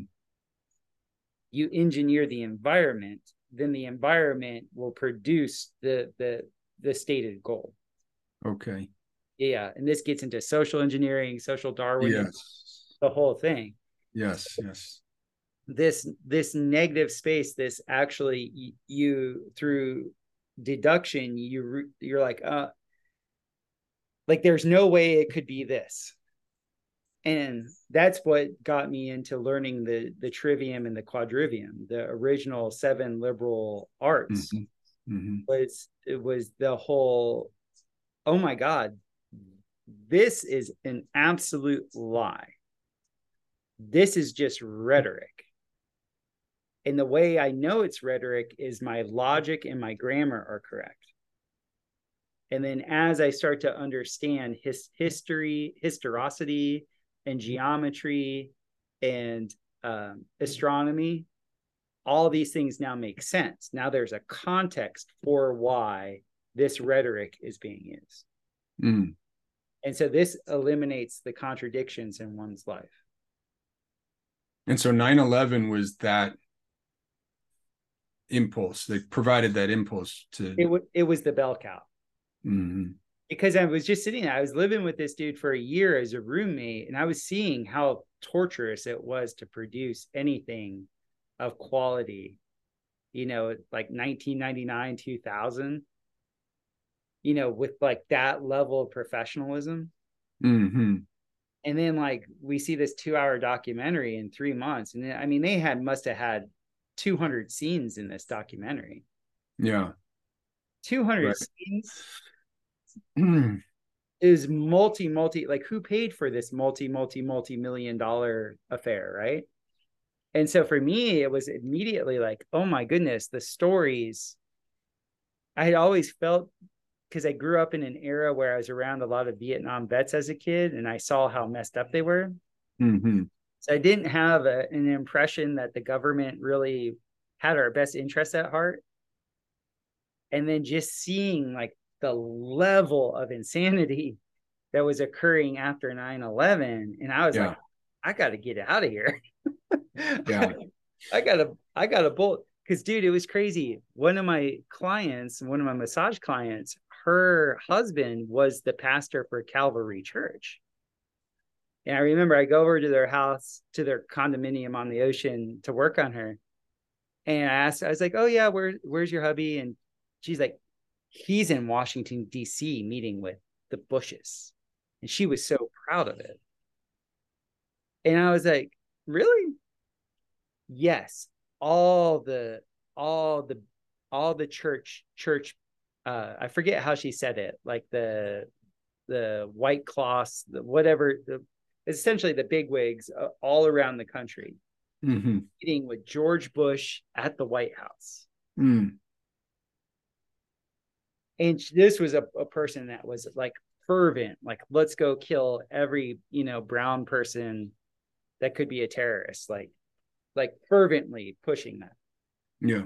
And I was just like, okay, so the rhetoric is complete BS, and they're priming the pump. The separation between church and state is not real. Right. The church is the state in this regard. Let's beat the war drums. Let's keep this, false fiat economy, because a lot of people don't remember, like the dot-com bubble burst in like Right. 2000. Enron had blown Right. up. My dad's pension went away because it was essentially all in Enron. Right. And then they just changed the story. Yeah. Oh, 9/11 occurs. Oh, we got to go to war. We got to go do this, this, and this. And for me as a young man, it gave me the leeway to go, you know what? I want to do no harm. Mm-hmm. I don't want to go kill anybody in the Middle East. Mm-hmm. I don't want to make money selling chemicals that I know are bad for people. I'm just not going to do any of these things. Isn't it interesting how in the COVID era they just swapped the storyline, and red team and blue team got switched up, and the churches just fell right in line with the lockdown program. You know, yeah, I was back then I was a diehard lefty, and I was really, really committed. So it was easy for me to align, the whole Bush paradigm with evil and red team. And so that, the Republicans at that time represented war. Well, it's like, we've watched this whole thing invert. And so now it's, the Democrats are leading the charge into war. And it was actually what you're describing for that apophatic moment for me was actually Trump's election. Mm-hmm. And I was, I wasn't a Bernie bro, but I was a Bernie Sanders supporter. Mm-hmm. And I can remember so clearly when the Democrats themselves did Bernie Sanders in, and I couldn't bring myself to vote for the alternative there on the Democratic side. But then when Trump won, I was distraught. I remember the next morning going out into my, I had a this was behind the roundhouse that's behind me, right over Yeah. here. I photoshopped it out, but there's a shipping container with my weightlifting equipment, and I went in there and I pulled something in my back because I was like angry lifting. Uh-huh. And so for 3 weeks, I'm hobbling around with like just intense sciatica pain. It's just like blinding white light pain. And I'm like, I had to face facts that Trump didn't do that to me. I did it to myself. Right. And then I started looking around and I started listening, and I was on Facebook at the time, and everybody's talking about how much they're drinking, how many bottles of wine they're drinking a night, and life has just become horrible and unbearable, and people are getting sick, and they're talking all the time about how they're sick. And it just occurred to me, I'm like, wait a minute, Trump's not even in office yet. Your life hasn't changed. We're doing this to ourselves. And Yeah. for me, that was that moment. I was like, I got to stop. I got to stop. I got to stop owning the truth. I got to stop, which goes back to being raised Christian in that regard. I got to stop red team, blue teaming everything and seeing everybody through a political lens that I have to, in the past it was save their soul. And now it's like win them over with the correct line. Like all that, like ideological, well, you mentioned social engineering. And I was like the worst offender up until that point. And it was a huge moment for me of like self-realization. And it was the first time in my life, and I don't know how long ago that was now, not that long ago, 8-9 years ago when Trump was elected. So I was, a young man in my early 40s. I finally gave myself the chance to say, I have to let it all go. I actually have to work on myself. I'm a father. I have 3 sons that are looking up to me. They're watching what I do. They're watching how I conduct myself. They're watching me, still think it's cool to go to that, party and get inebriated. They're and while claiming that I have some, access to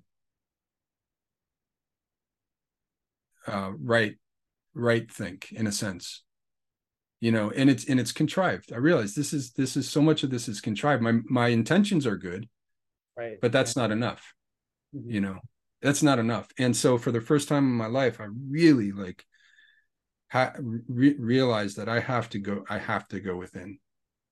Mm-hmm. Like the word, it's like we have a profound effect on the world, for better or worse, whether we like it or not. So we better heed that call. And that's, for me, that was like, it just came through like, yeah. And anyway, my family relations got better because I stopped looking at my dad as as a Republican. I just started looking at him as my dad. I had a chance to go back to that relationship just for an instant, an example. So yeah, no, I really resonate with everything that you're saying, brother. Wonderful. Man, Yeah. we're coming up on the end of our time. I'm sorry about this guy weed whipping on the other side of this wall behind me. Oh, I can't hear anything. No. Oh, good. Zoom is blocking it out then, because on my Yeah. side it's supremely annoying. Matt, Well, I have to go take my son to his soccer game now. He just broke his arm yesterday, by the way. oh He's the no. captain of the soccer team, so I got to get him up and on the road here. So yeah, Thank you Father for joining calls. me.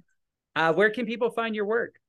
Well, let's see. My podcasts are at Marvelous Old World on YouTube, and my design work is at dreamdesignbuild.org, or on Instagram at Yurt Design, Yurt Designs. And Topher, I really enjoyed this, man. This is one of the most amazing conversations I've had through this medium. And I keep meeting incredible, inspiring folks like yourself that I just really deeply resonate with. I learned so much. This is one of those that I'm going to go back and listen to myself, because I just learned so much talking to you, and I appreciate what you're all about, and the work that you're doing, the example that you're setting out there. So really, thank you for this time.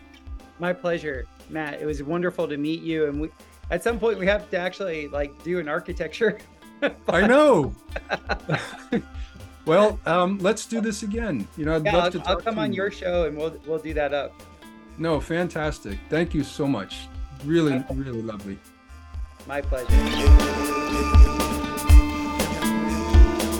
BioCharismites. I hope you enjoyed Matthew Smith. I really appreciate that. Like, I'm just like really vibing with these last few interviews that I've done. Finding people that are very simpatica, having Chance, then Kevin, now Matt. Just good names too, just good folk. But take a gander at Matt's work. I'm looking at his work right now on Instagram, and I am just so impressed. I can't wait to get in with him and talk to him about what actually got him to essentially focus on these round homes. He does the majority of his work with wood, and if I was in the Pacific Northwest, I'd probably do the same thing also. Being where I live, masonry is more appropriate, but I love it. You can feel the love and the attention to detail, and just wonderful work. I'm really happy to get to know Matt. I hope you guys are enjoying the podcast. I apologize for my production value as of late.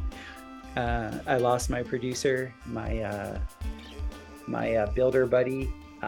He bought a farm and is fully occupied with that. So my troglodyte hands have been what's been producing these things as of late. So I'm learning. My wifey says she's gonna learn some of the programming to help me out with this, because it's not natural for me.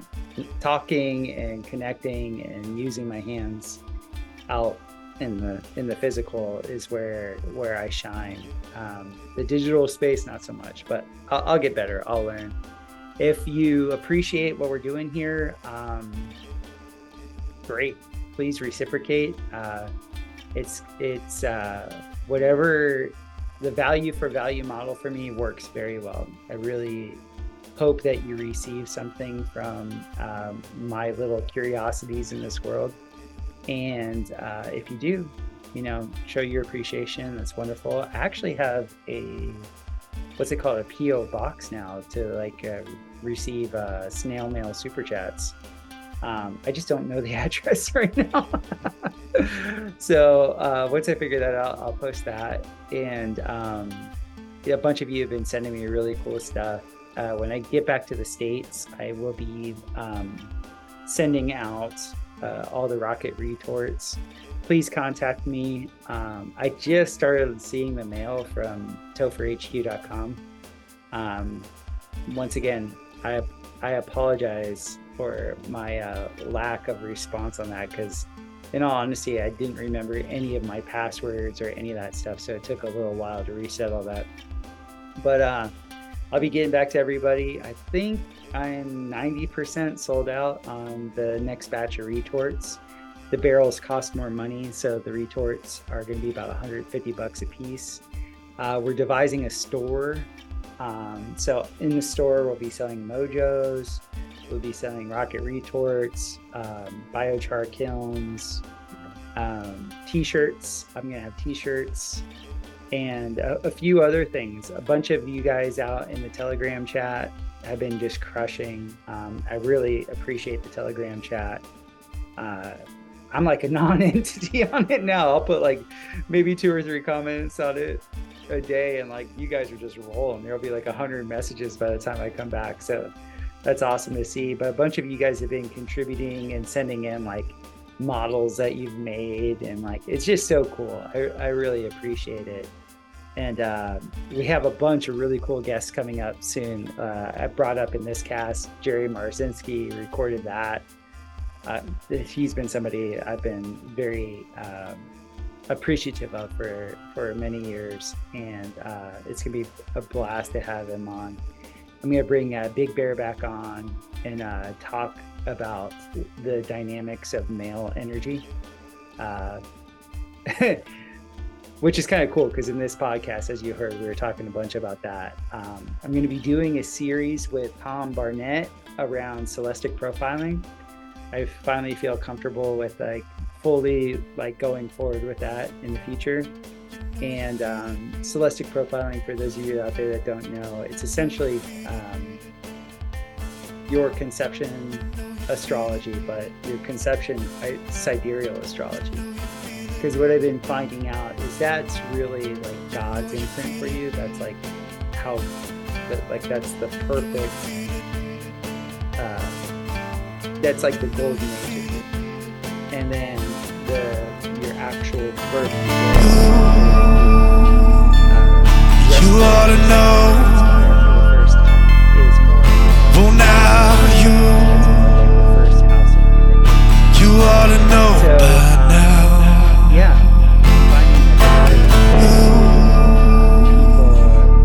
You ought to know. Well, now